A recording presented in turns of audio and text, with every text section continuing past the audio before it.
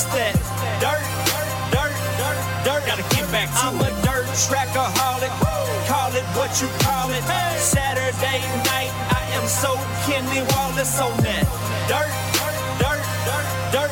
I miss that dirt. Gotta get back to it. I've been the Kenny Wallace of the rap game. Ever since I hit him with that dirt track thing. Now nationwide, everybody knows my name. They're like, mama, that's Kenny Montgomery. He sings that song we like. Yeah, boy, that's me. Roll out the trailer, I'm flossing. Them Hoosier tires glossing. Them cold kind we're tossing. They know I came to wreck it, yet I rarely bring out a caution. I hit the high side, boy, I park it for Brian Clausen. I do them like Kyle. Welcome to Throttled Up, the podcast. Throttled Up will be a weekly podcast featuring Matt and Dustin. We plan to discuss the legendary Brownstown Speedway, along with other local dirt tracks, Eldora, Salem Speedway, and all of your IndyCar and NASCAR news. Don't miss an episode of Throttled Up, the podcast. Hey, Mo, are you gonna win it? Yeah, I hope y'all brought some stamps, cause y'all know I'm about to send it on me. Dirt. I'm all about that. Dirt. I'm throwing dirt. I miss that dirt. Gotta get back to I'm a dirt trackaholic. Call it what you call it. Saturday night, I am so Kenny Wallace on that dirt. I miss that dirt. Welcome back to Throttled Up, the podcast. Really exciting night tonight. Got somebody who's raced it all, seen it all, got a great history, and somebody that's going to be a lot of fun to talk to. So before we jump on with that, I do want to talk about our sponsors, and we do have a couple new sponsors I want to go through. But first of all, in the FastlaneProductions.com, and I just want to start out with a huge thank you to Ryan and Nathan last week for sponsoring our contest. We gave out 2 6-month free subscriptions to InTheFastlaneProductions.com. Our winners were J.J. Brooks and Tori Rotier. So huge shout out to those guys, and thanks for sharing your favorite race stories there and letting that get out there. Also, Mark and Jamie Schaefer from Schaefer Photo and Custom Tee. I can't express enough about what they do for us. And be sure that you're paying attention, because the Schaefer Photo Night at the races is coming up August 18th, and we'll be giving out some details here in the coming weeks about a Racing for Donors contest. Again, trying to get organ donors signed up. And there's going to be multiple pairs of Jackson 100 tickets that will be available and be given away by Schaefer Photo and Custom Tee, Throttled Up the podcast, and in the Fastlane Productions. Brownstown Speedway and Jim Price, again, great sponsor for us. Really appreciate everything Jim does for us. And speaking of that, come out to the Jackson County Fair next week. Find the Brownstown Speedway booth. Throttled Up the podcast will be there with Brownstown Speedway. Jim has told me there'll be a car there. But another exciting thing there is that, first of all, Jeremy Owens reached out. He's got a side from his modified from last year that he wants to give away. So he's going to get me that, and we're going to have it there at the fair, and we're going to have a drawing. Come by, sign up. We'll draw that winner on Saturday night and give away that panel from Jeremy Owens Modified. So huge thank you to Jeremy, too, for supporting us there. And we will be doing our podcast next Wednesday at the fair. Yes, we will record live from the booth 8 p.m. Next Wednesday. So swing by and check us out at the Jackson County Fair. And I just got confirmation who our guests will be. Oh, you do have confirmation? Yes. Next Wednesday at the fair, it'll be Tyler Kane and Carrie Kane. Carrie says she has an announcement to make, and then so we'll interview both of them. And, we can talk to Tyler about racing, talk to Carrie about racing, and then talk to Carrie about being a racer's wife, so we can get a little perspective out of that. So, yeah, they'll be our guests next week here at the fair. Very cool. So we'll have Tyler and Carrie Kane right there at the booth at right by Brownstown Speedway at the Jackson County Fair. So make sure you come out and see us. And, again, sign up to win that 00 door panel from Jeremy Owens. 2 new sponsors, Miller's Termite and Pest Control out of North Vernon. It's the only place you need to look for pest control. Don't get roped into the contracts or high prices with the big companies that are out there. Reach out to someone who truly cares about you. They can handle any problem from termites, bed bugs, ants, spiders, and etc. They also do lawn care. Where else can you keep the bugs out and your yard looking sharp? Reach out to them on Facebook at Miller's Termite and Pest Control, or email them at pest_in_peace@yahoo.com, or by phone at 812-767-5657. Now, after that read, I do want to say Miller's Termite and Pest Control came out about a month ago and did my house, and I can tell you right now that we've not seen an ant inside since then. So they do absolutely quality work. And our new sponsor, Billy Badfast Performance. Billy Badfast Performance is by racers for racers. It is your source for new and used racing parts and supplies. They're currently stocking Schaefer's oil products and front and rear bumpers and door bars for your late model or modified. If they don't have it, they can find it. Give them a call today at 502-517-9393. And again, that's Billy Badfast Performance. And I want to not only thank all of our sponsors, but especially those two new sponsors that have jumped on. So we appreciate everybody helping us get along. So now that I've got all that out of the way, Matt, why don't you introduce who we got with us tonight? I got a great friend. I've known him for many years. If it's got wheels and a motor in it, he can drive it and put it to the front. It's Jeff Wilson. You guys seen him drive late models, print cars, bombers, street stocks, modified. I think I've seen you in a time or two, Jeff. So yeah. So even a mini stock one. Yeah, that is right. I forgot about that. The only thing I haven't driven is a midget on dirt. I drove a midget at the Speedrome. I didn't realize that. Yeah. But I didn't drive one on dirt. So, Jeff, you've got this great history, obviously, with racing, but going all the way back, where's it come from? What is it about the racing? Where'd the bug or where'd it get in your blood, as we say? Well, my dad, I'm second generation driver. My dad raced at Twin City in the 60s. Excuse me. And my mother started taking me to the track when I was a few weeks old, and I actually had a car seat that had a steering wheel on it when I was a little tyke, and I sat there and drove races before I could drive a car. And you know what? It's funny because my dad, I grew up, my dad was a Harley guy, and instead of buying me one of those hobby horses, they bought me a motorcycle. And my mom always wondered why I had an early obsession with motorcycles. And I'm like, you can't buy somebody those kind of toys and not create that obsession. So that's really cool. Now, I need to shout out everybody, lots of friends and buddies watching tonight. I broke out a vintage old shirt from 1994. So how old were you when you first got in a race car? I was 21. And what class was it? It was called street stock back then, but it super was stocks now. Yeah, it's a lot more like what the bombers pure stocks are now. Yeah. So you jumped in at 21, and then you ended up. When did you drive for Ezo? After that, or before? Yeah, after that, I had my own car for 3 years, and then took a year break in '88, and then in '89 drove for Brett for 3 years.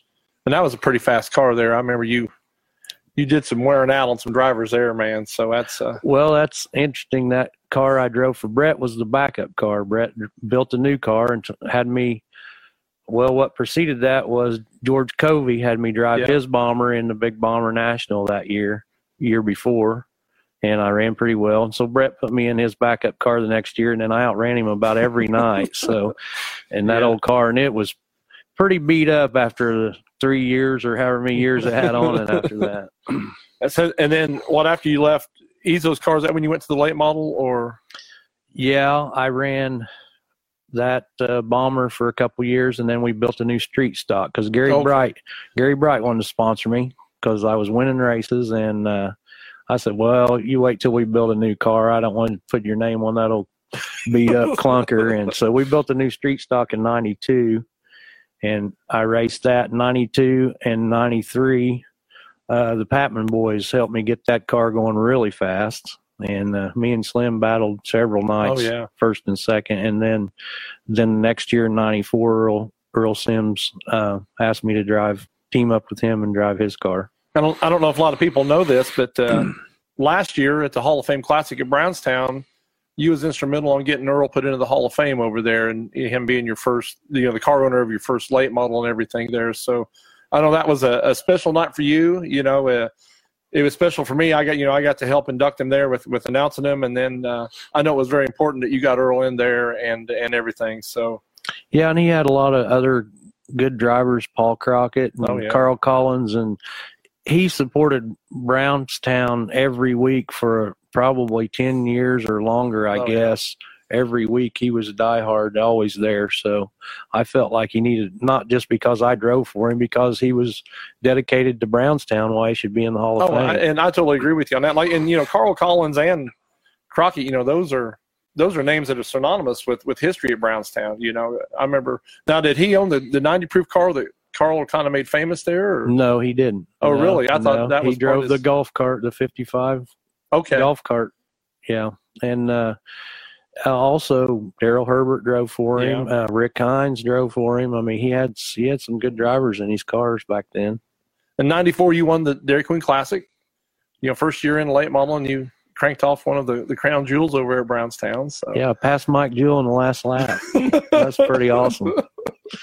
And I ended up winning another feature. I won 2 features my rookie year. Yeah. That's pretty cool. I mean, but one of them being a crown jewel. Yeah. It wasn't just a Saturday night feature over there. That was Dairy Queen Classic was a huge race. It was very big, Yeah. And Jeff, as you've, obviously at 21, you started there with the, the street stock at that point. As you've moved between classes, what are the big, changes and adjustments you've had to make? Well, I think for myself, I progressed as I got better as a driver. I started out in the low divisions, got to where I could win, felt like I was ready to move to the next class, moved to the next class up, and that's how I pretty much pursued my whole career. Now I'm kind of going back the other direction. Well, sometimes you got to go with what the pocketbook allows too. That's some of that too. So. And as you talk about all of that success that you've had, what was the moment in the car? At 21 you get in, and it may have been that first time, but when was the moment when you knew, I've really got a knack for this, I've got some talent? I guess that first year I raced, back then there'd be 30 or 40 cars in each division every night, which we only had 3 divisions back then, but there'd be 30 or 40 cars, and back then they broke up the races into slow heat, medium heat, fast heat, trophy dash. Yeah, every class qualified too. Yeah, every night. Yeah, everybody qualified, and so you got broken up that way over your time. And I was always in the faster heats and stuff right from the get-go, so I felt like, and I had built that car myself, and my dad had built the engine for me, and everybody thinks because my dad was a successful racer, he helped me a lot, but it was pretty much my own motivation that I put into the car and getting better and everything. But my dad did help me, but not like everyone thought. Right. And as you've grown, over all of these years, what are some of, I know we talked about the crown jewel there at Brownstown that you were able to win, but what are some of those big races that you were able to win that really stand out to you? Well, I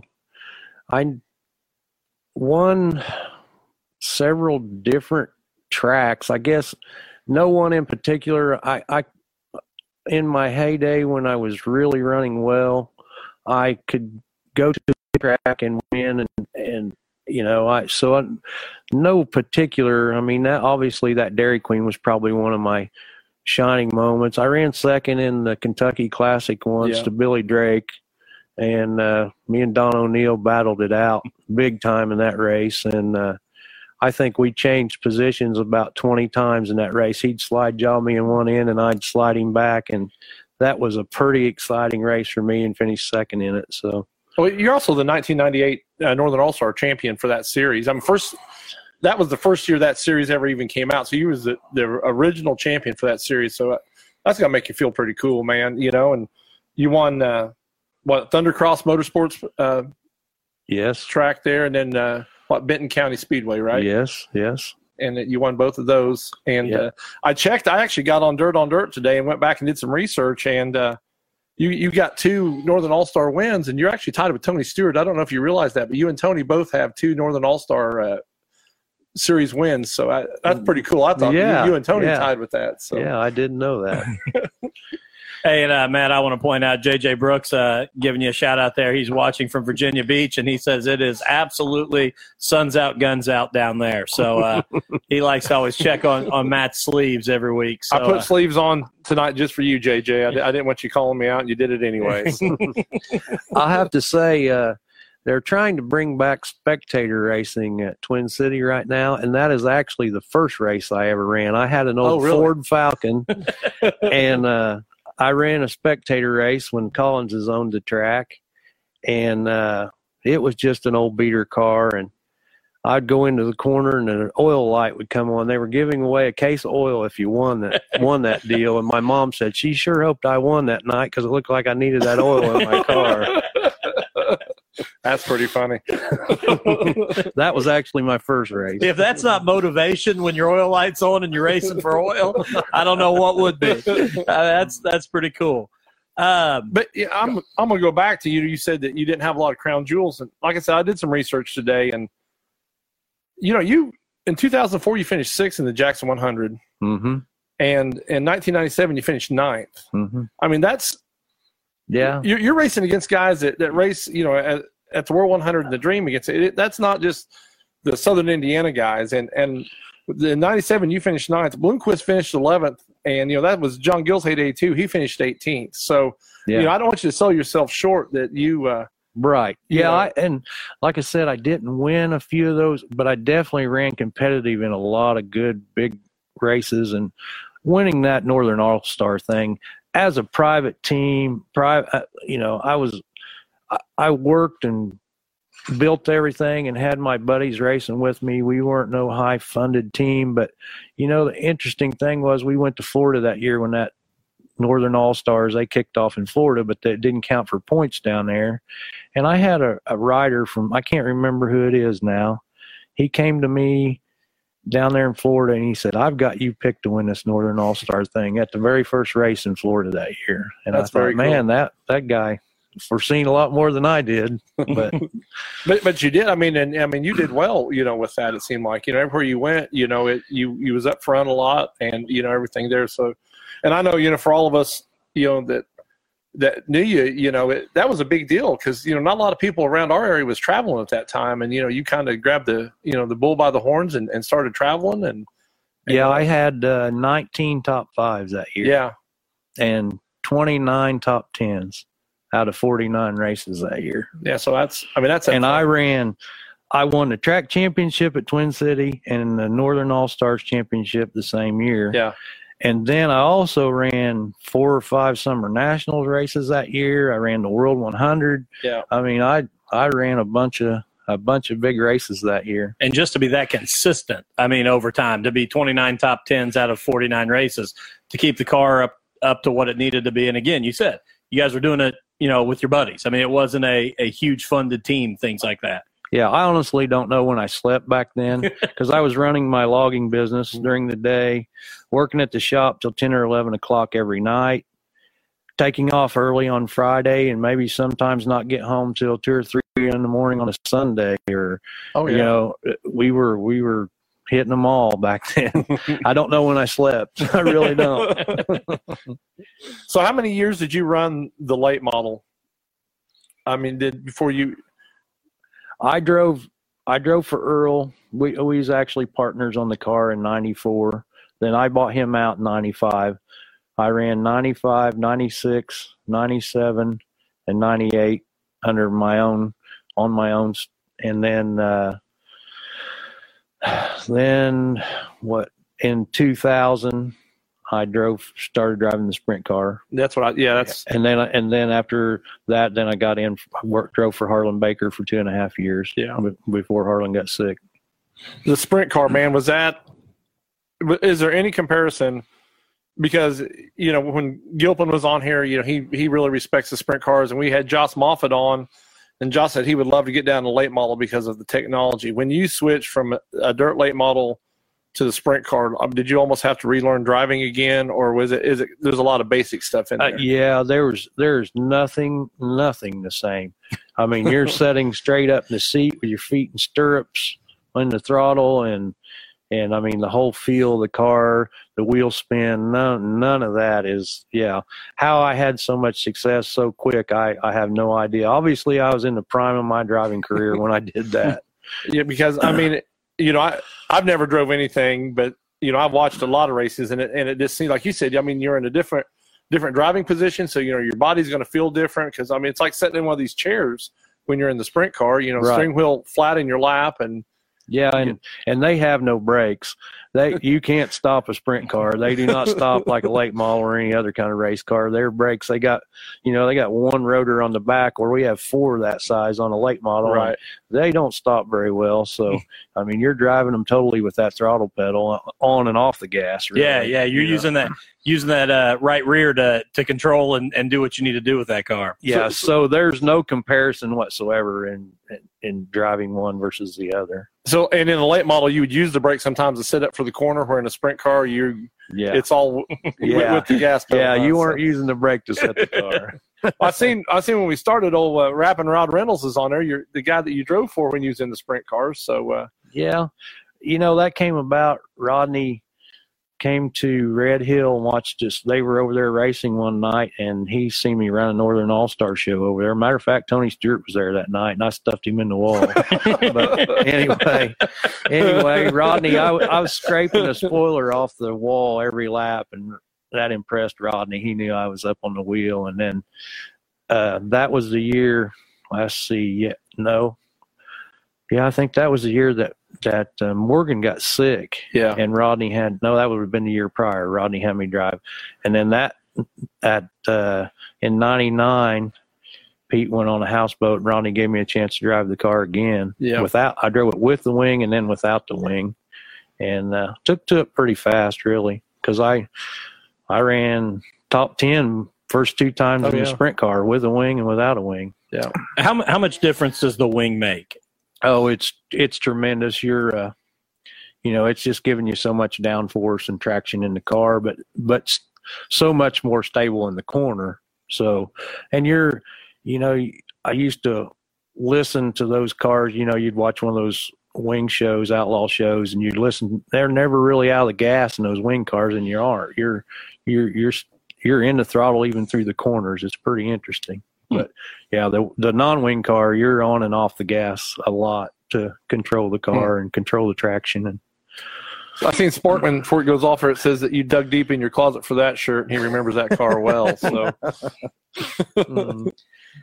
And after you drove the sprint car, obviously you had that success. You said nothing's the same. When you jump back in, you jump back in a late model right after the sprint car, correct?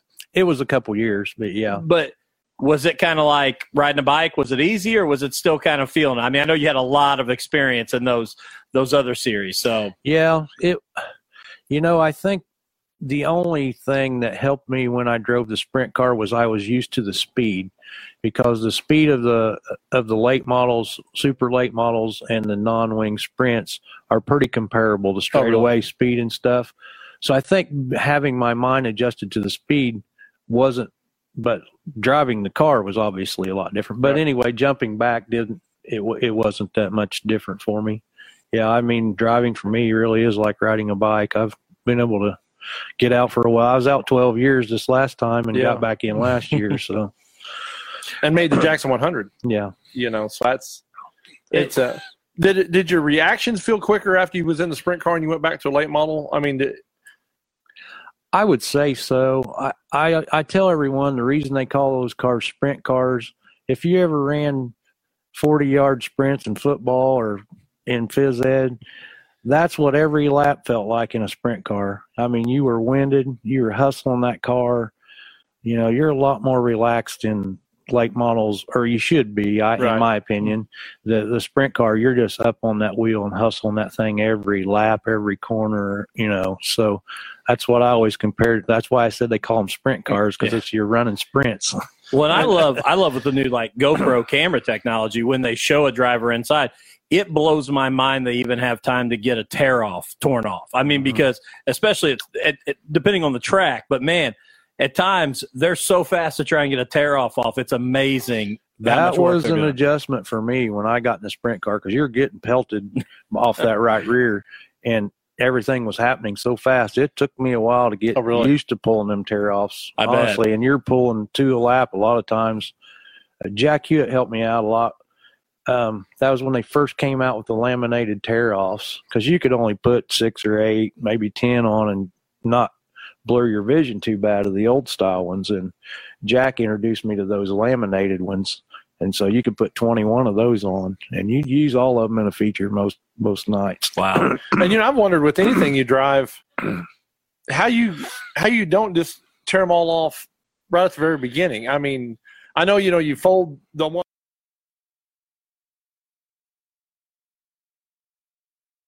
Okay. Can you guys hear us now? Can you hear me? We don't have anybody with us yet, but hopefully my technical difficulties for the day are over. Nathan, can you hear everybody? Can you hear me?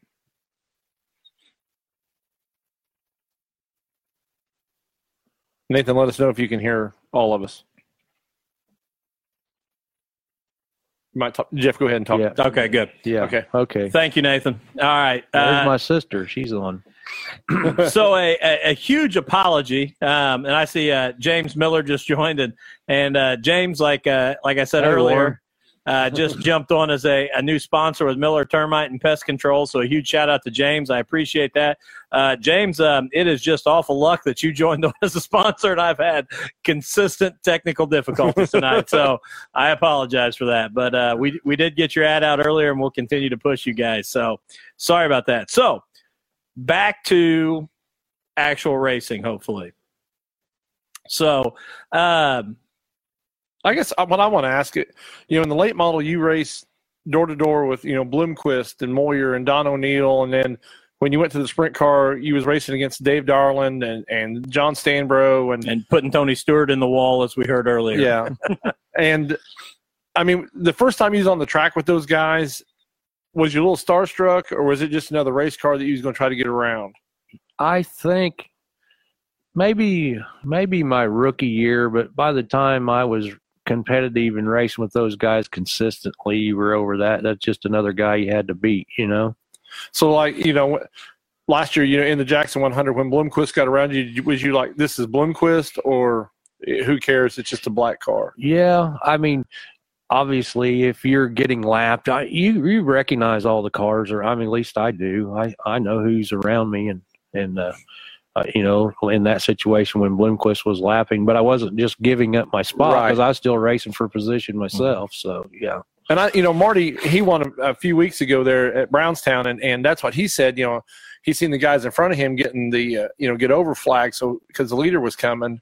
And Marty said there in Victory Lane that if he was racing for position, he probably wouldn't have got over for the leader either, because he's still racing for position. So I just didn't know when you seen, like I said again, I'm just a fan, but if you race people differently depending on who they are. Yeah, and my approach to the Jackson 100 and even the World 100 is a little different. Eldor is just special, but when I raced the Jackson and ran the sprint week races and stuff, I just had to tell myself it was another Saturday night to keep yourself calm and not get too wound up. Because keeping a level head's very important in there behind the wheel. And you was talking about being a sprint car race, and I remember, for those that don't know, I lived right next to Rodney Reynolds Race Shop, so I was around Jeff a whole lot in the sprint car years. And you made a comment you forgot and sometimes held your breath when you raced that sprint car. I heard you tell that qualifying. And I tend to do that in the late models sometimes. You have to tell yourself to breathe because, especially qualifying, because you're trying to put down the best lap, and I'd catch myself holding my breath for 2 laps. And that's not good for a fan. That is just that. Those are the really cool things that I love talking to drivers about, because that's unbelievable to me. That when you say it like I had to tell myself to breathe and settle myself down, and because for us, when we're talking about the Jackson 100, the World 100, that's all of Saturday night shows, but we're all coming in. It's amped, so it's really cool to hear you say,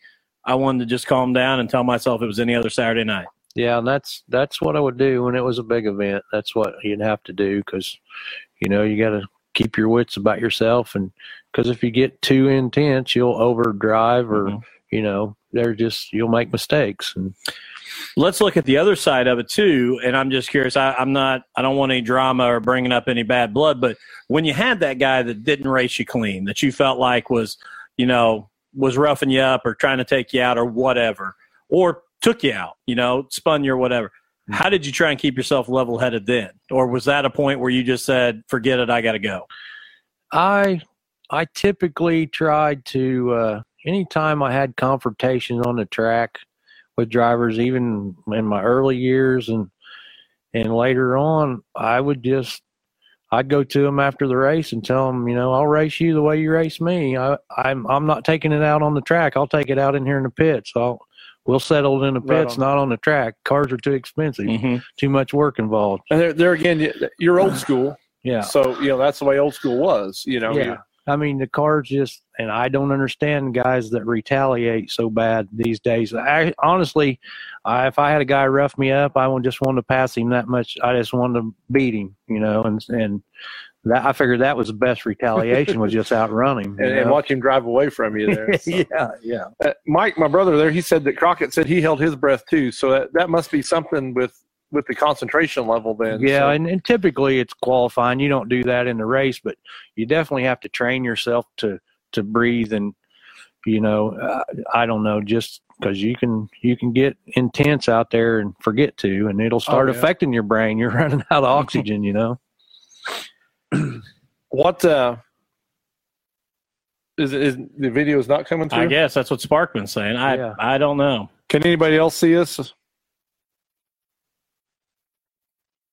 Okay, right there, third generation driver. Your son there, Shane. So glad to see him on here. Sparkman, turn your phone around the other way. If you turn it around, you'll be able to see the video. Quit taking selfies. I love Sparkman, man. I saw him at the racetrack a few weeks ago, and he wanted me to do a Facebook Live in the concession line at Brownstown Speedway. Next time I see him, I'm going to do it. So now, you did have some bad tumbles in the sprint car. Was there any time after you wrecked the car that you thought, man, this ain't for me, or anything like that? Not really. I mean, the first time I got turned over, it was someone else's fault. They stuck a wheel in there on me, and you know, that was just a racing deal. And the time I crashed at Bloomington was my own fault. I didn't realize it at the time that I'd nipped that tire, but I mean, I just felt like you had to get back on the horse. I've never been scared in the race car. I ever get to that point, I won't do it anymore. Right. I've never been afraid. And like we talk, you know, you are a gas man, you know, and you said that's what Rodney always said. You was a gasser, and you know, I think you're a good wheel man because I mean, whatever you get in, you find a way to put it to the front and you compete. But the racetracks in the sprint car, you raced at Bloomington and at Gas City.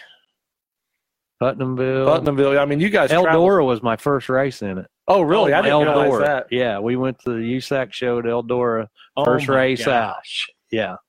You talk about speed. I mean, that's. Yeah, and we made the feature. We didn't, but it was. I mean, I went fast there in a late model, but you're really hauling the mail in a sprint car around that place. And I think 2000. You finished 6th in the points at Bloomington Speedway. Am I correct on that, or if you can remember it all? I believe so. I can't remember. I knew you was the top 10, but I thought you might have been. If Rodney's still on here, you know, he would remember. I can't remember for sure. Now, did you run? Because this is something that Matt and I have had a lot of talks about. Obviously, you ran the sprint car at Bloomington. Did you also run your late model at any point at Bloomington? I never got to run my late model there, but I ran the Bomber and the street stock boat. Love Bloomington Speedway. I mean, it about killed me there. The sprint car did, but I love that racetrack. About killed the flagman too. Yeah. Ask Rusty. He remembers. Oh yeah. Flagman got a broken collarbone out of your wreck, didn't he? Yeah. Yeah. And you said earlier before we went on the air the first time. We've been on the air a couple times here with my technical difficulties, but Jeff, you said that you think now that had you stayed in the sprint car, it may have killed you. And why did you have that feeling? That I know you kind of told us, but for the viewers, what was it about sprint cars that I know you said you'd never been scared, but looking back would have made you nervous? Well, I look at I think one thing that really brought it to my reality was Rusty McClure drove for the Law Brothers that year that I drove, and he got injured really bad at Eldora. And, you know, I raced for a hobby my whole life. I had a business to run and a family to raise, and I wasn't racing for a living, and I didn't feel like I needed to get injured driving a race car. And I knew that you could in those open wheel cars. It was a lot more likely than, I mean, guys get hurt in these late models and other classes, but the risk factors probably double in a sprint car. And especially at that time, they've improved. You know, there's some better safety features now than it was. When you raced them, there was no self-containment seat. You know, you guys still just had the headrest on the right side. Yeah, wind and net and the right side. I mean, you know, now they have Halo. They got Halo bars. They got Hans device. They got a lot more equipment now than they had when I drove. I broke my right arm restraint when I wrecked at Bloomington, and thank goodness my arm got tangled in the net, or I probably would have broke my arm because it was hanging out of the car at one point. Because obviously you didn't wear the arm restraints in the late model. Was that hard for you to adjust to that, where you had, you know, restricted movement with the arms? Yeah, that was a little bit, but, you know, you're setting them up more direct over the wheel in the sprint cars. So, but, yeah, and you were asking me why I thought maybe quit driving sprint cars. My aggressive driving style, I felt like was going to get me into more trouble. But you watch all the guys that are fast in sprint cars, they get in wrecks and turn over. I mean, if you ain't out there hustling, you're probably running in the back. So now correct me if I'm wrong, because I've heard a lot. You know, we've talked a lot of racing throughout the years, but you got upside down the late model too, right? No, I haven't. Okay, I haven't. I thought you did. I thought you had a wreck there at Brownstown one year. I wrecked pretty hard one night, but I didn't turn over. Okay. Yeah, I went to the hospital that night. I hit pretty hard, but I thought you said you put on the ER paper, whatever. Boom! I seen skies. So. Yeah. It launched me off turn one. A guy blew an engine and exited the track right in front of me, and I kind of jumped his wheel and went off turn one and came down real hard on the nose. And but you didn't go over. But I didn't turn over. And have you had injuries? I know you said you had. I mean, other than bruises and bumps over your career. Well, in that sprint car, I turned over 4 times that year, and I had 3 concussions. So, and I've had several concussions playing sports and dirt bike wrecks and football injuries. And I told the doctor someday they need to inspect my brain when I'm dead, because I've had way too many. You know, if I ever lose my mind and get dementia, they probably ought to study my brain. Well, Dale Earnhardt Jr. actually offered his up for that too, because you know he's worried about the concussions. Mike asked who you dreaded racing against. Was there anybody dreaded? Gosh, I don't think so. I mean, I enjoyed the competition and the nights you could outrun the guys. You know, and I started in the late models when Don O'Neill wasn't dominant, or, you know, I mean, John Gill was probably the most consistent driver at Brownstown. Barnett. Barnett. And, you know, and that was the other thing. Barnett feuded with Curry, and Curry feuded with O'Neill, and, you know, those kind of guys, they always had feuds going on, and I got along with all of them. I don't, you know what I mean? And I never had any bad nights with any of those guys.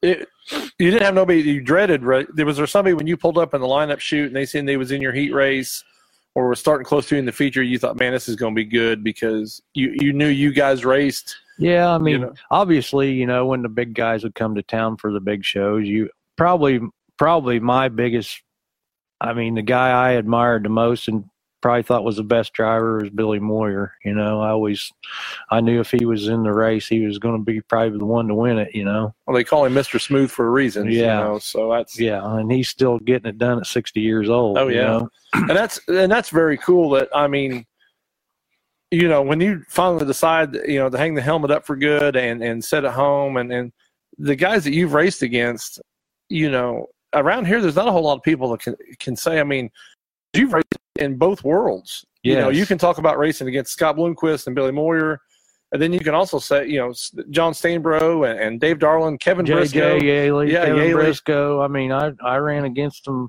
Yeah, I raced them all. Jay Drake.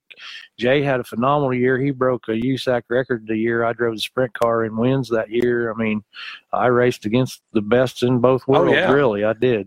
And, like I said, there's some guys around here that can say, well, they race this group of guys, or the others that say they race this group. But you tangle with both of them. Yeah, Jack Hewitt. I always idolized Jack. Oh, yeah. He kind of took me under his wing when I started driving. Jack helped me when I went to Eldora the first time with the late model. We pitted right next to him.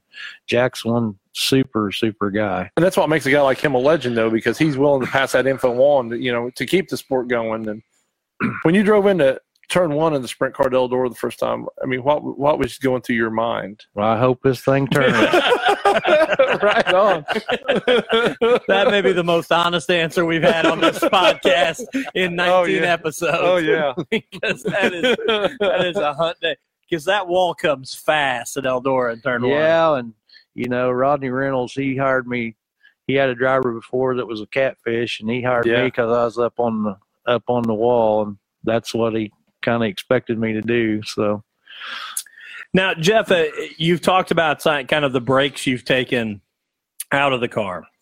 Obviously, you're a racer through and through. I mean, there's no doubt about it.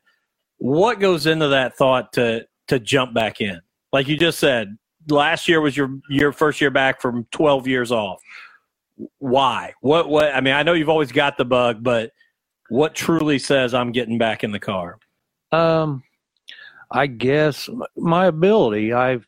If I was just an average racer and never was competitive and still wasn't competitive, I'd have hung it up a long time ago. But I tell everyone, if I wasn't good at it, I'd quit tomorrow.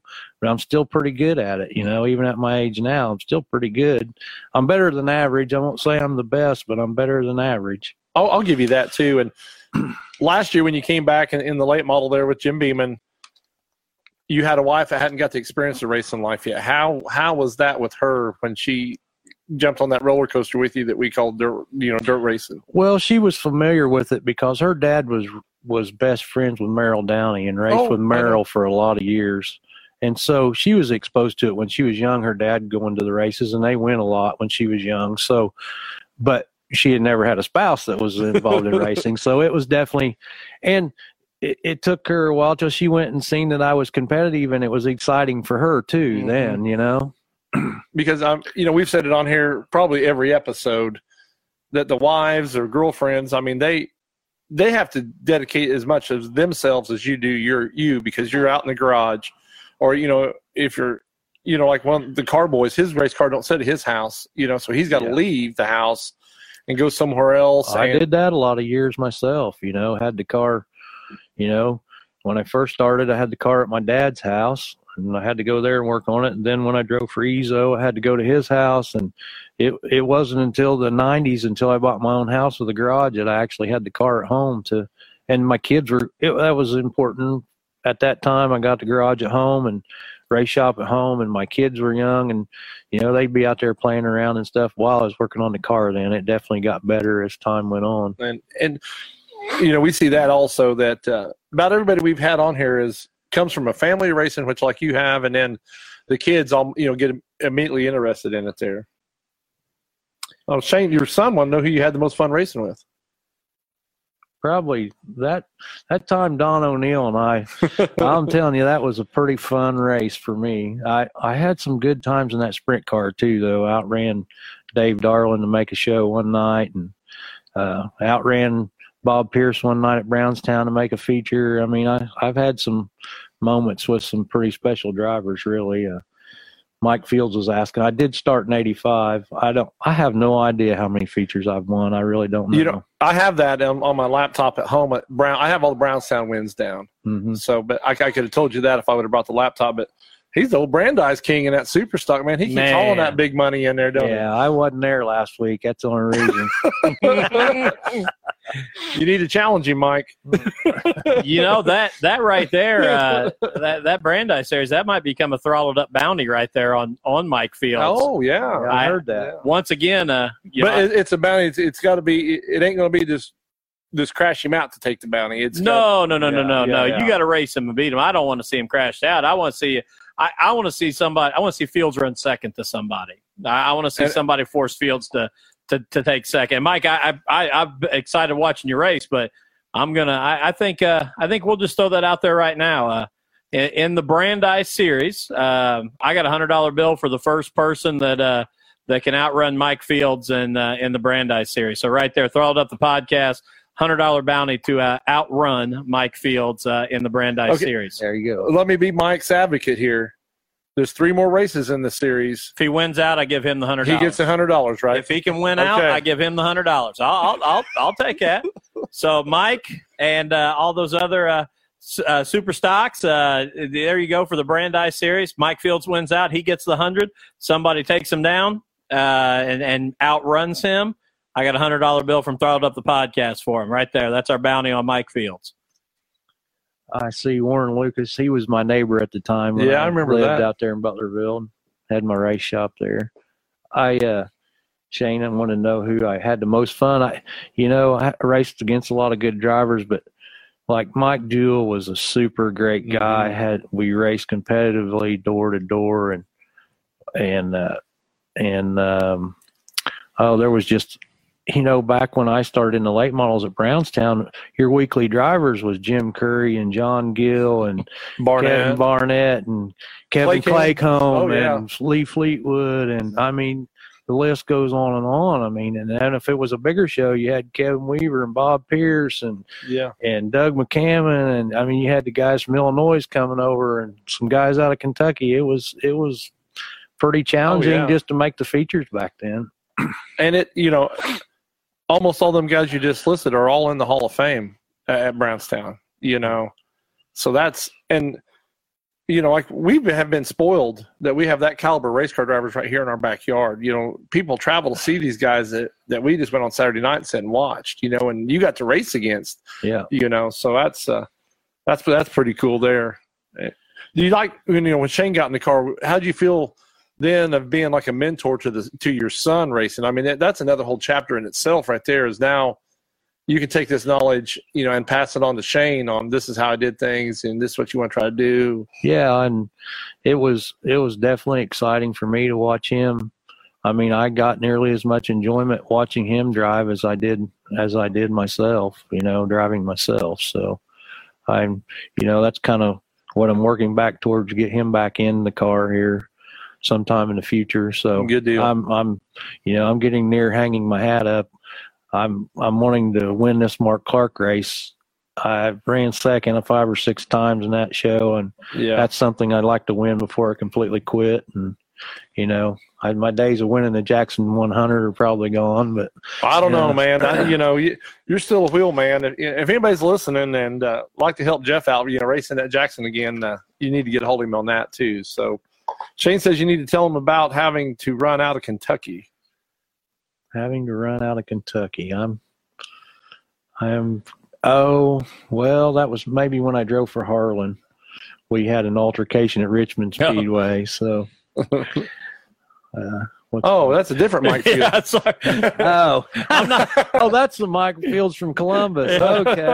Okay. Well, Mike, I'm not trying to come after you either, but I'm even though it's not the right Mike Fields, I saw Jason Heyman just joined there, and we'll still stick it out there, even though he's the wrong Mike Fields. The bounty on Mike Fields from Throttled Up the Podcast. Heyman, you outrun Mike Fields in a Brandeis Series race. $100 bill goes to you. If Mike Fields wins out the Brandeis, then $100 bill goes to Mike Fields. So that's for any super stock driver that can come in and knock off Mike Fields in one of those Brandeis Series races. We're gonna give out $100. I wouldn't say knock off. Outrun. There you go. Yeah. Right now, though, if you're talking about knock off in the sense of podium, he's sitting on top of the podium. No one has knocked him off the podium yet. Yeah. Mike Fields, he raced back then when I first started. He may have raced. We started about the same time. He may have started a little before I did, but yeah, Mike raced back in the day. If you had an opportunity, if somebody came to you and says, Jeff, I have one of every car. You can get back in whatever you want to get in. What car would you choose? The super late model is definitely my passion. I mean, I love the sprint cars. You asked me earlier about the sprint car, why I decided. I was 36 years old when I got a chance to drive a sprint car the first time. I told everyone if I'd been 26 years old, that would have been a different story. Mm-hmm. Oh, yeah. But I was 36, and I physically couldn't take the abuse that those cars put on you, especially at that time. And but you know, in my heyday when I was young, them sprint cars, they were fun to drive. You know, I won't deny that. The speed and everything was really fun and challenging.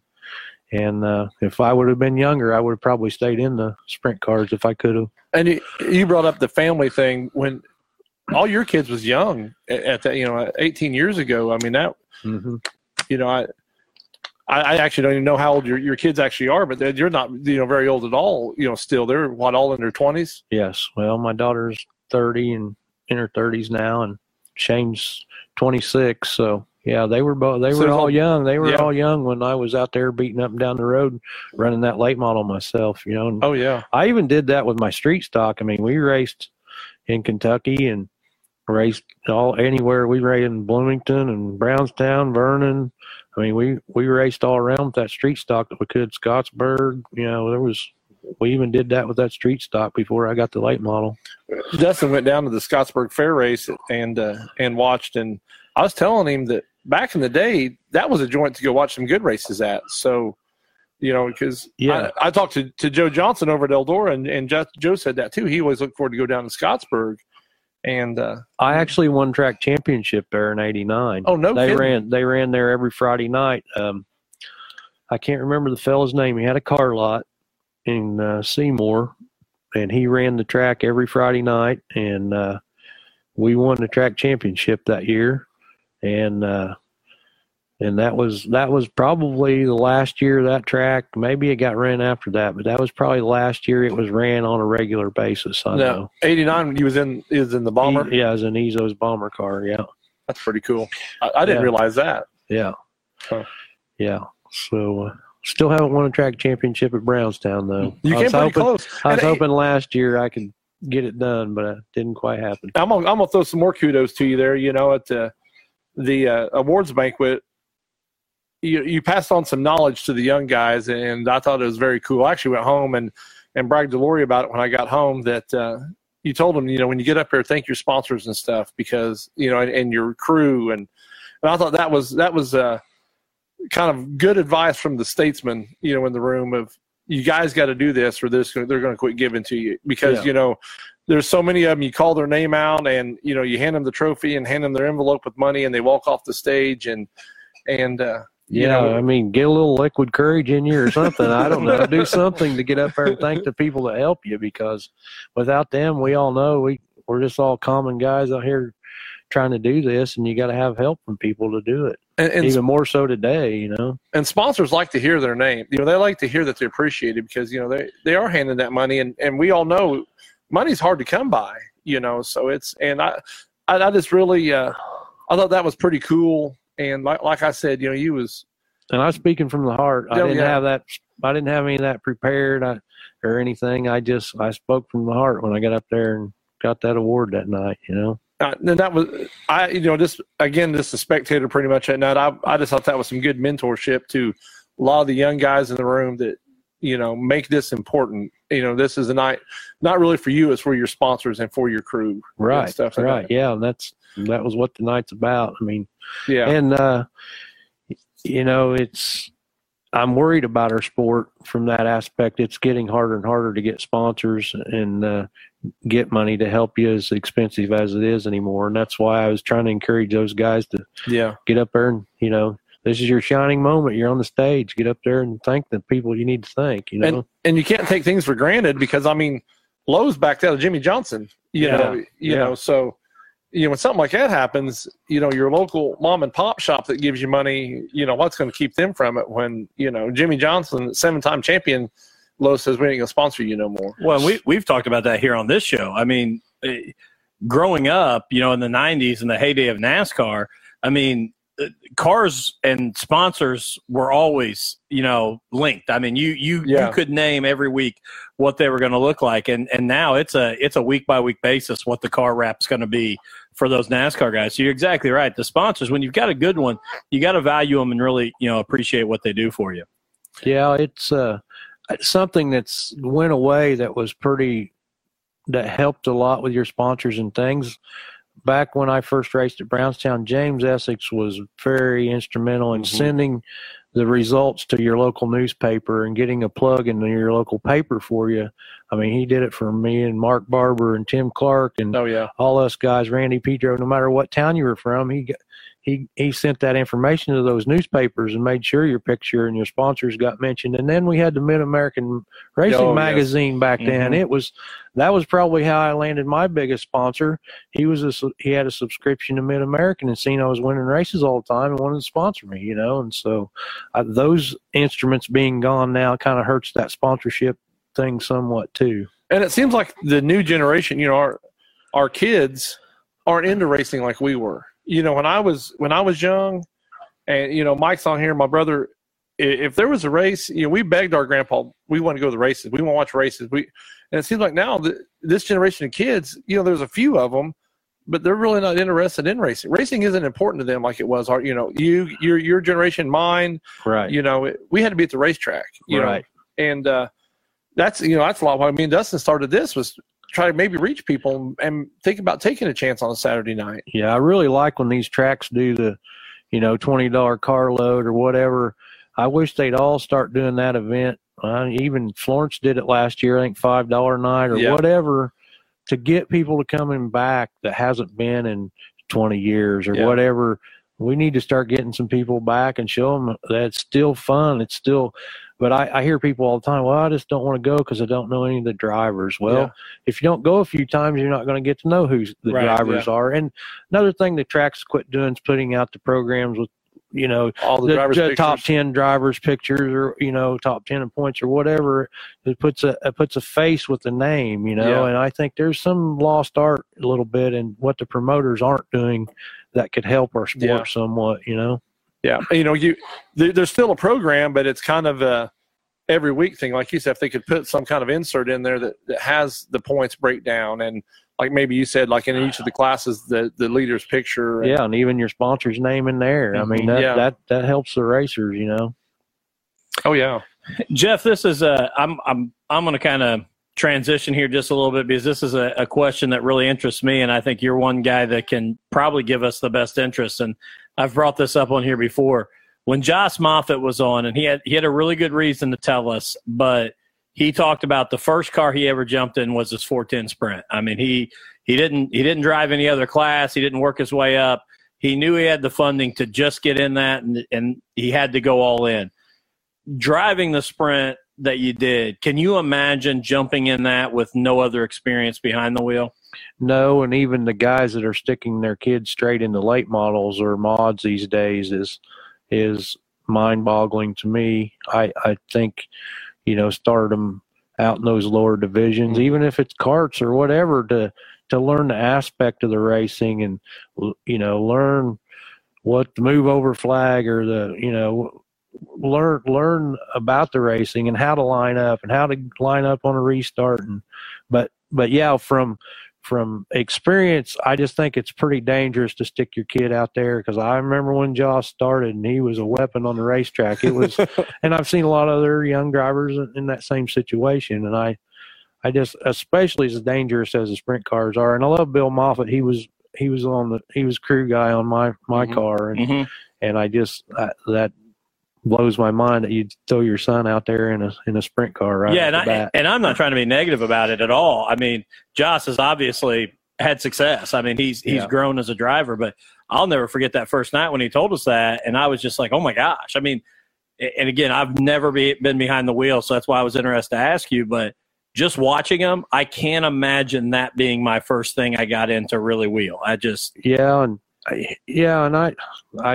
that's hard for me to even imagine that that's where he started, but I know that he did. So. Josh's reason was that he knew if he started in a lower class, he would never have the money to move up. Yeah. So he thought, I'll just go ahead and jump in this class and live or die with it. And I've had other fathers tell me that they don't want their kids learning bad habits from other race cars too. So they want them to start out in whatever they're really wanting them to race, which for Joss, his dad was diehard non-wing sprint. So he didn't have, had Bill had the money when Joss was younger, they probably would have ran midgets or something else. They just didn't have the funding until, that point in time in their life. So every time you changed a class, did you change your driving style, or could you carry like from the street stock to the bomber, and then from the bomber back to a street stock and then the late model? Could you carry a lot of that with you, or did you have to readjust every time? Yeah, I think so. And even when I went from, I started out in the lower and worked my way up each division, and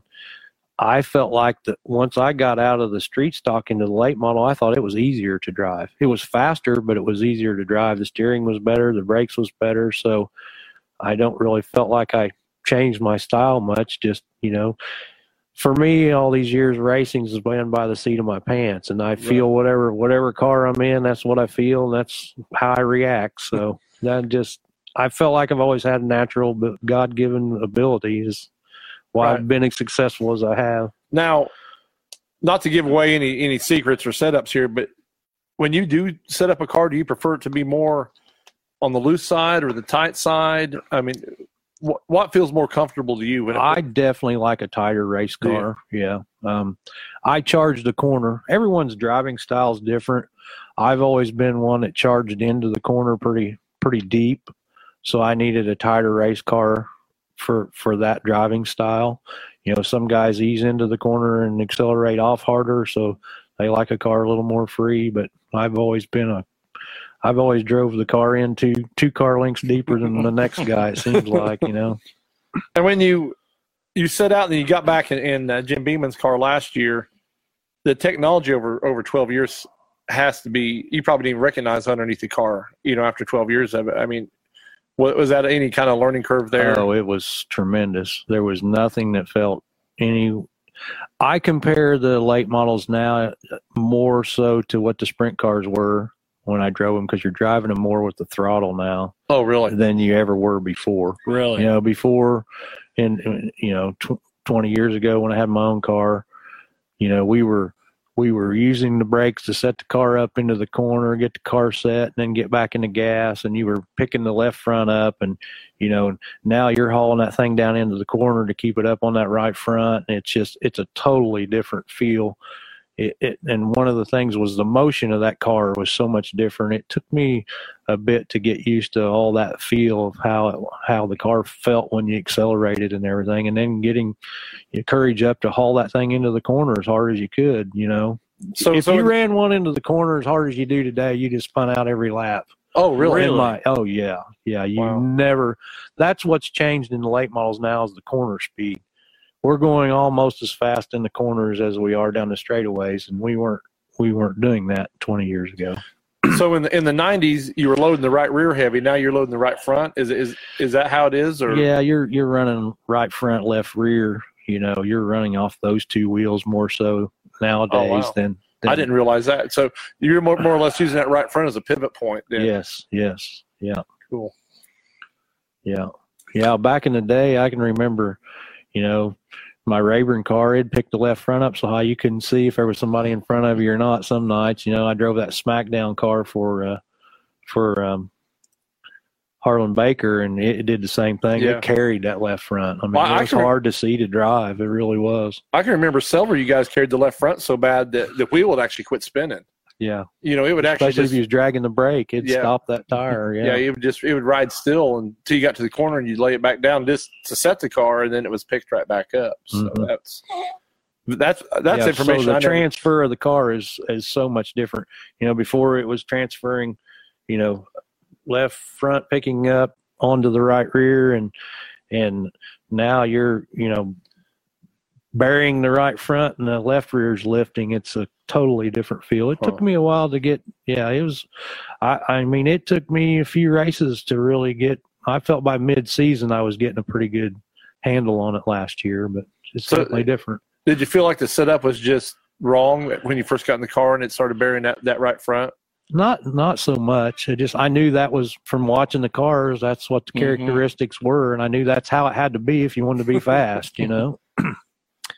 Jeff, let me ask you this: if and I know we've got some younger racers here that watch the podcast or watch the Facebook Live and listen to the podcast.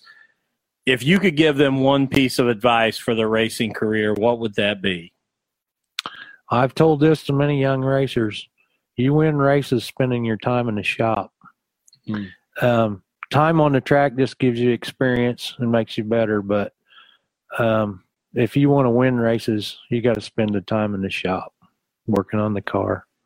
And that kind of helps you get to know the car a little more too. I mean, if you're working on it, and then a lot of my cars I built from the frame up, so I knew every component, every bolt, every piece on them, But I tell a lot of people that you win the races in the shop. Making sure your maintenance and everything's free, nothing's binding up. I mean, you can have a really fast race car, and if something starts binding and not working the way it should, you'll think something's off, but you won't really know until you take it apart, That's a very good point there.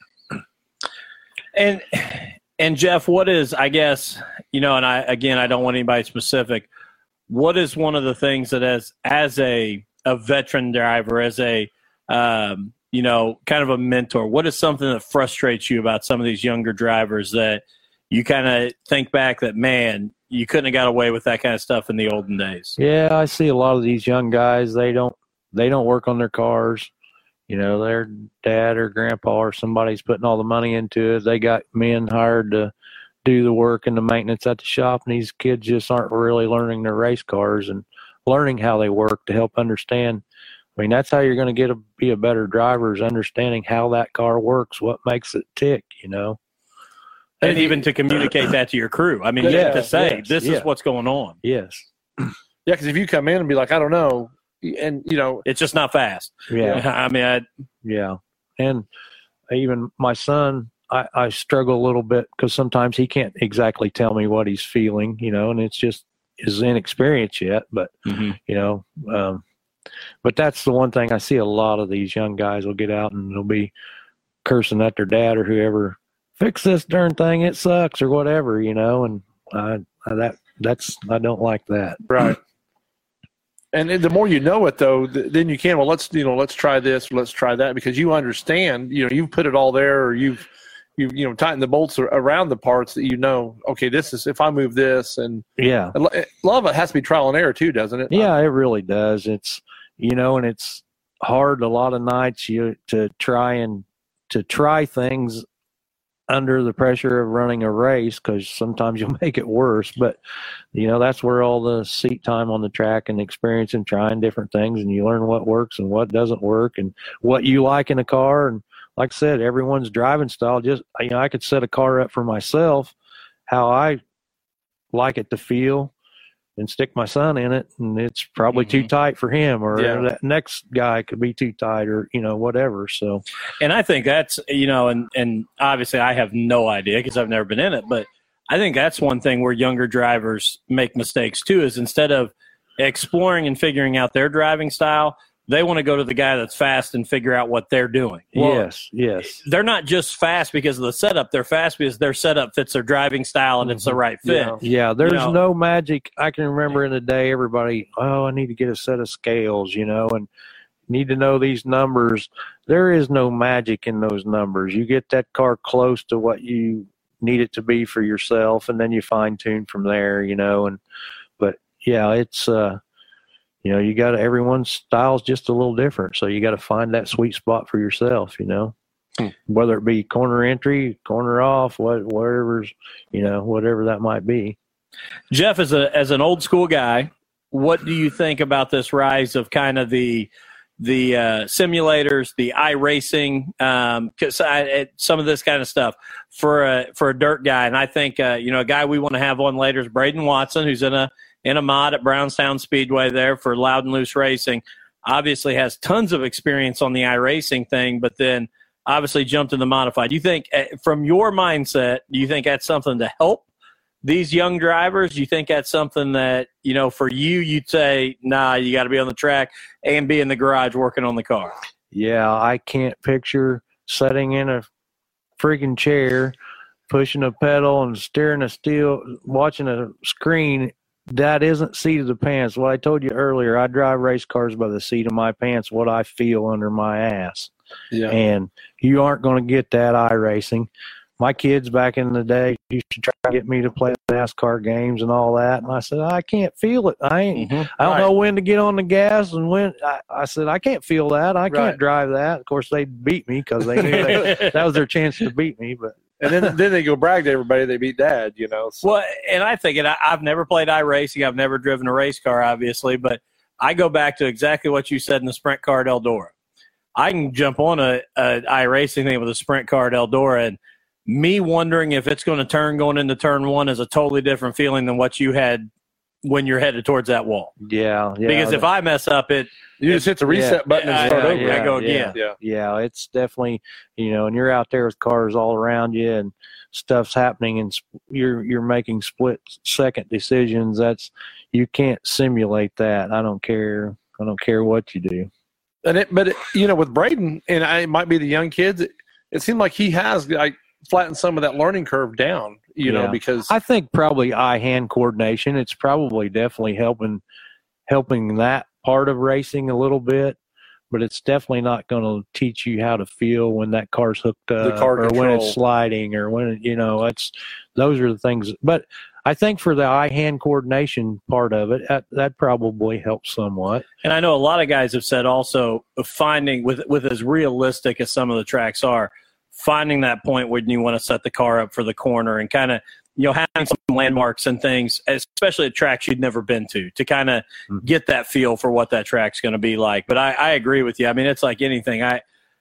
You got to be in the car, and even Braden, and kudos to him for what he's done. I remember that first night at Brownstown when I saw him climbing in that modified, and me. This is me personally. I'm not being critical. I just thought, man, when I was his age, I didn't need 4 or 5 pairs of underwear tonight to climb in that modified and go out there and race. I just for me, that is amazing for a kid to be able to go out there and do that. I think the thing with him, I gotta say, is with me, his age, I was too immature. I would agree with that. I'd back that 100%. That I was immature.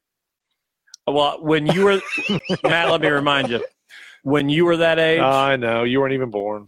So, thanks. Just for the viewers out there, we figured out the other day. I'm actually closer in age to Matt's son than I am to Matt. I wasn't supposed to bring that up. I totally forgot. You was asking me. Something slipped my mind about probably my best win. I went to Illinois one time. This would have been in '97.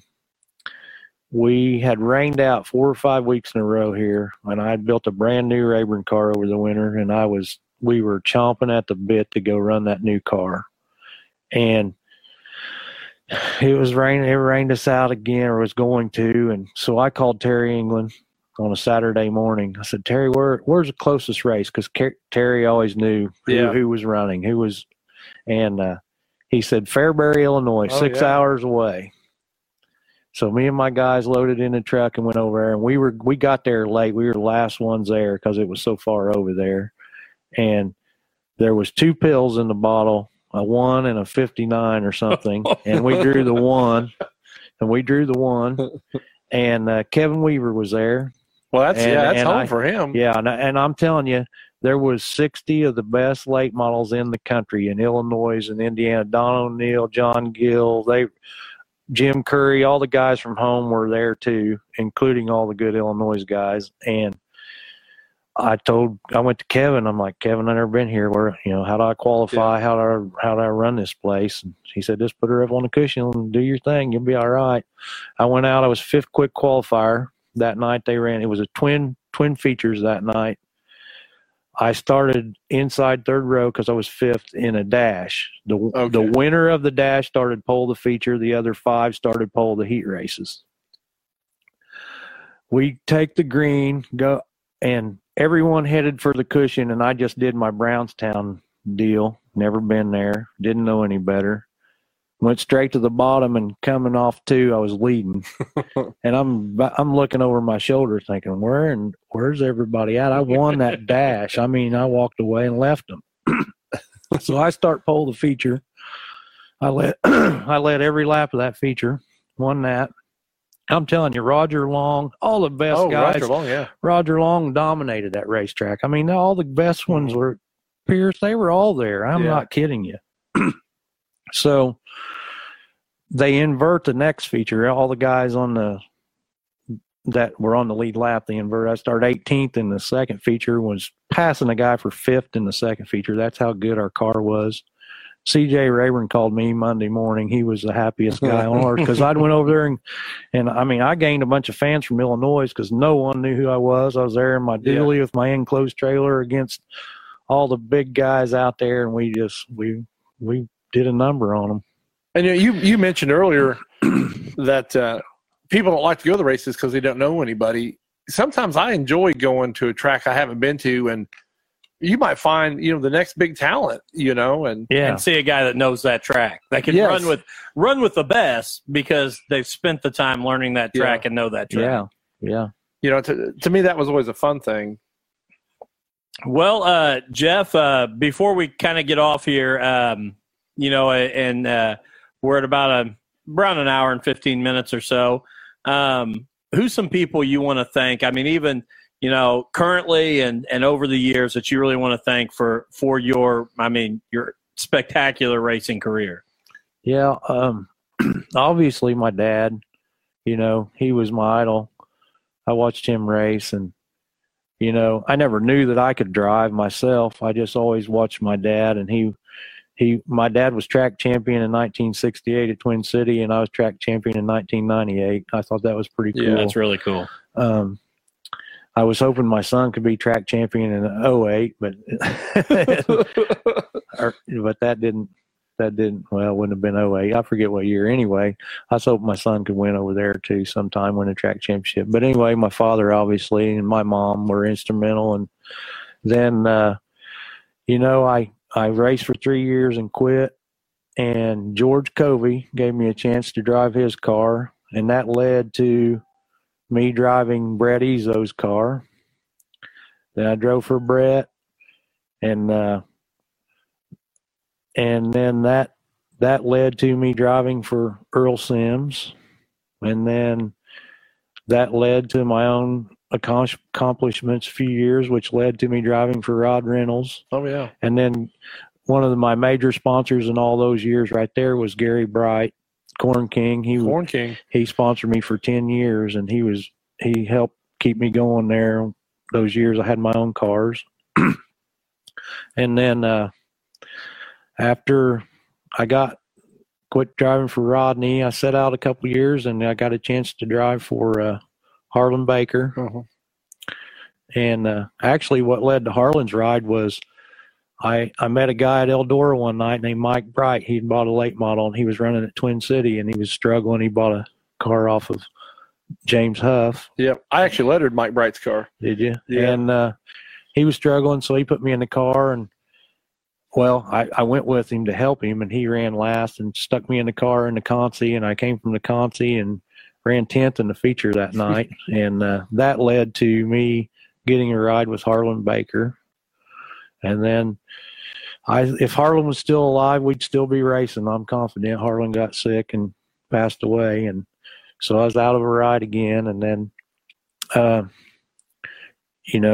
Jim Beeman gave me an opportunity. I was there last year and gave me a chance to go do it. Well, I just wanted to do it one more good time. I really wanted to win track championship at Brownstown, but that didn't happen. But I still had a great year. And then through the course of all this time, Mike Sims, we were really good friends, have been since I drove for his father, and he helps me no matter what I'm driving.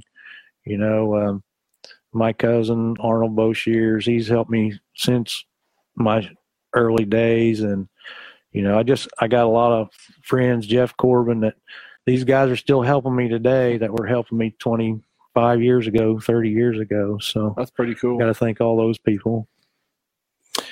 And Jeff, I want to thank you for coming over and being a part of the show with us, and also thank you for for giving your wisdom to younger drivers and trying to promote this sport and trying to grow this sport for those future generations. So I appreciate everything you're doing. Thank you very much. To give a rundown here quickly of our sponsors, again, InTheFastLaneProductions.com. A huge shout-out to Ryan and Nathan for sponsoring our contest last week, and a shout-out to J.J. Brooks and Tori Rotier for being the winners there for a 6-month subscription to In the Fast Lane Productions. Schaefer Photo and Custom Tees. Again, Mark and Jamie Schaefer. Check out the Schaefer trailer there behind the grandstand Speedway. Also, be on the lookout for some information coming up about the Schaefer Photo Night at the races, August 18th. We will also be doing a Racing for Donors contest or Roasting for Donors challenge to get organ donors signed up. And if you sign up as an organ donor, there's going to be some Jackson 100 pairs of Jackson 100 tickets given away by Schaefer Photo and Custom Tee in the Fast Lane and Throttled Up the podcast. Brownstown Speedway, again, thank you to Jim Price for everything he does for us. Again, next week, if you're at the Jackson County Fair, come out and see Matt and I at the Brownstown Speedway booth. Maybe Wednesday night. And throughout the week, we'll have a drawing there for Jeremy Owens' car panel there that he's donating to give away. Big shout-out to Jeremy for his support of the podcast and everything he's done for us. But the exciting thing there on Wednesday night, we will record live from the booth at Brownstown Speedway. Jackson County Fair. At the Jackson County Fair, which will be close enough. I may just make us record from Brownstown Speedway so I can be correct. I don't even know what's going on in the grandstands that night. So, but we will be recording live from the Jackson County Fair with the Canes, with a big announcement coming. Yeah, Carrie says she has an announcement that she wants to make, so she's going to come on with Tyler. And, we'll have Carrie and Tyler Kane on there. Miller's Termite and Pest Control, huge shout-out to James Miller jumping on as a sponsor. Again, I mean, if you're looking for somebody who truly cares about you, it's not the big contract, not going to lock you in, contact Miller's Termite and Pest Control. Check out their Facebook for anything from termites, bed bugs, ants, and spiders. Check out their Facebook at Miller's Termite and Pest Control. Email them at pest_in_peace@yahoo.com or by phone at 812-767-5657. And last but not least, Billy Badfast Performance. By racers for racers. Performance is your source for the new and used racing parts and supplies. They currently stock Schaefer's oil products, front and rear bumpers, and door bars, for your late model or modified.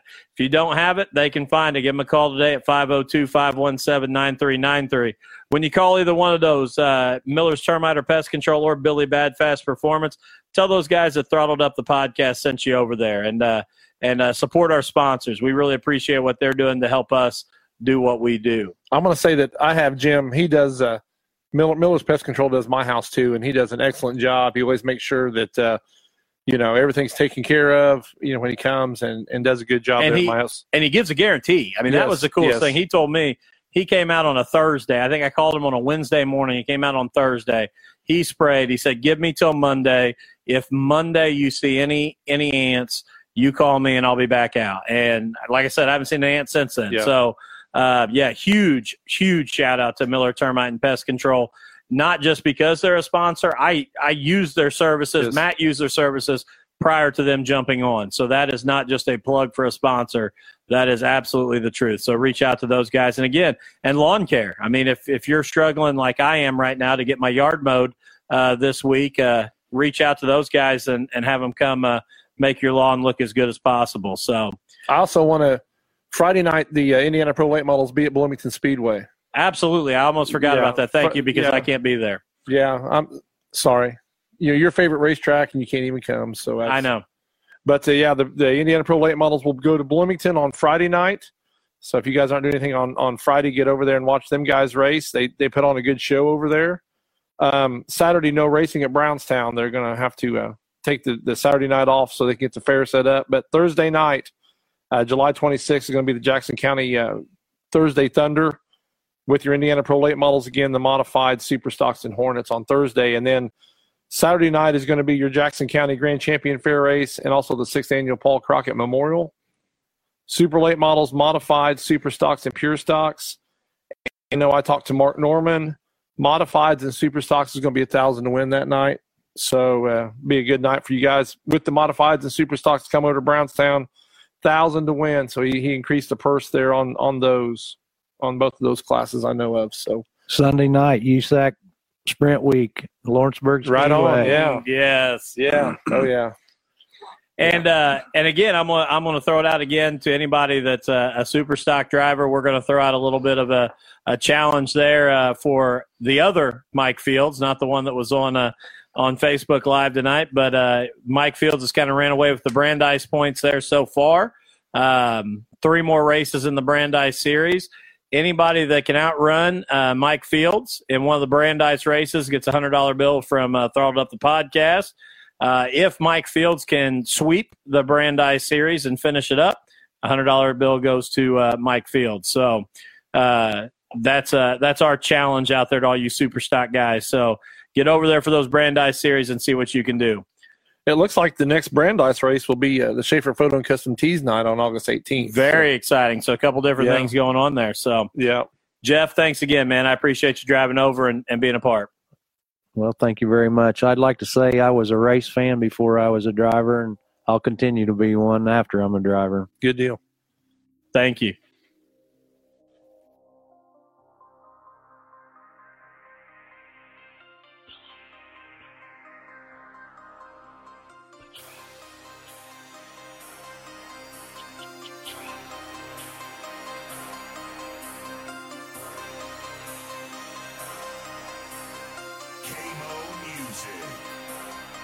I'm from that dirt. I'm all about that dirt. I'm throwing dirt. I miss that dirt. Gotta get back to I'm a dirt trackaholic. Call it what you call it. Saturday night, I am so Kenny Wallace on that dirt. I miss that dirt. Gotta get back to it. I've been the Kenny Wallace of the rap game. Ever since I hit him with that dirt track thing. Now nationwide, everybody knows my name. They're like, mama, that's Kenny Montgomery. He sings that song we like. Yeah, boy, that's me. Roll out the trailer, I'm flossing. Them Hoosier tires glossing. Them cold kind we're tossing. They know I came to wreck it, yet I rarely bring out a caution. I hit the high side, boy, I park it for Brian Clausen. I do them like Kyle Larson. Watch me throw them sliders. Party in Victory Lane, and y'all boys ain't invited. Your mama gets excited when I pull up to unload. Even your grandpa talking about, man, that boy too cold. We don't sit on 24s, we don't ride on spinners. I'm posted up on them 15s with platinum dirt defenders. Got kids up in my window like, K-Mo, are you gonna win it? Yeah, I hope y'all brought some stamps, cause y'all know I'm about to send it on me. Dirt. I'm all about that dirt. I'm throwing dirt. I miss that dirt. Gotta get back to I'm a dirt trackaholic. Call it what you call it. Saturday night, I am so Kenny Wallace on that dirt. I miss that dirt. Gotta get back to it. I just won hot laps for the 3rd week. Lil Dave said he thinks we're in the first heat. So I go and check the board on my bike, sitting outside pole. Y'all know what it's looking like. W, that's another George W. Hit him with that half a lap, like dang, what gear you running, dude? And where'd you get that fire suit? Man, I like that stitching. Velocity USA, hey, just tell Brad that I sent you. I'm shining like I'm rubbered up and I'm smiling for the pics. Y'all boys be looking tacky while I stay looking slick. 4 new rims, no new friends. They never know what I'm planning. And mama just gave me them eyes like, dang, baby, you looking handsome. We pray and sing the anthem. Nobody takes a knee. We stop and show respect, cause we're all proud to be from the land of the free and the home of the brave. Y'all better wake up and get it. We're making America great again. Let's all go out and kick it on the dirt. I'm all about that dirt. I'm throwing dirt. I miss that dirt. Gotta get back to I'm a dirt trackaholic. Call it what you call it. Saturday night, I am so Kenny Wallace on that. Dirt. I miss that. Dirt. Gotta get back to it.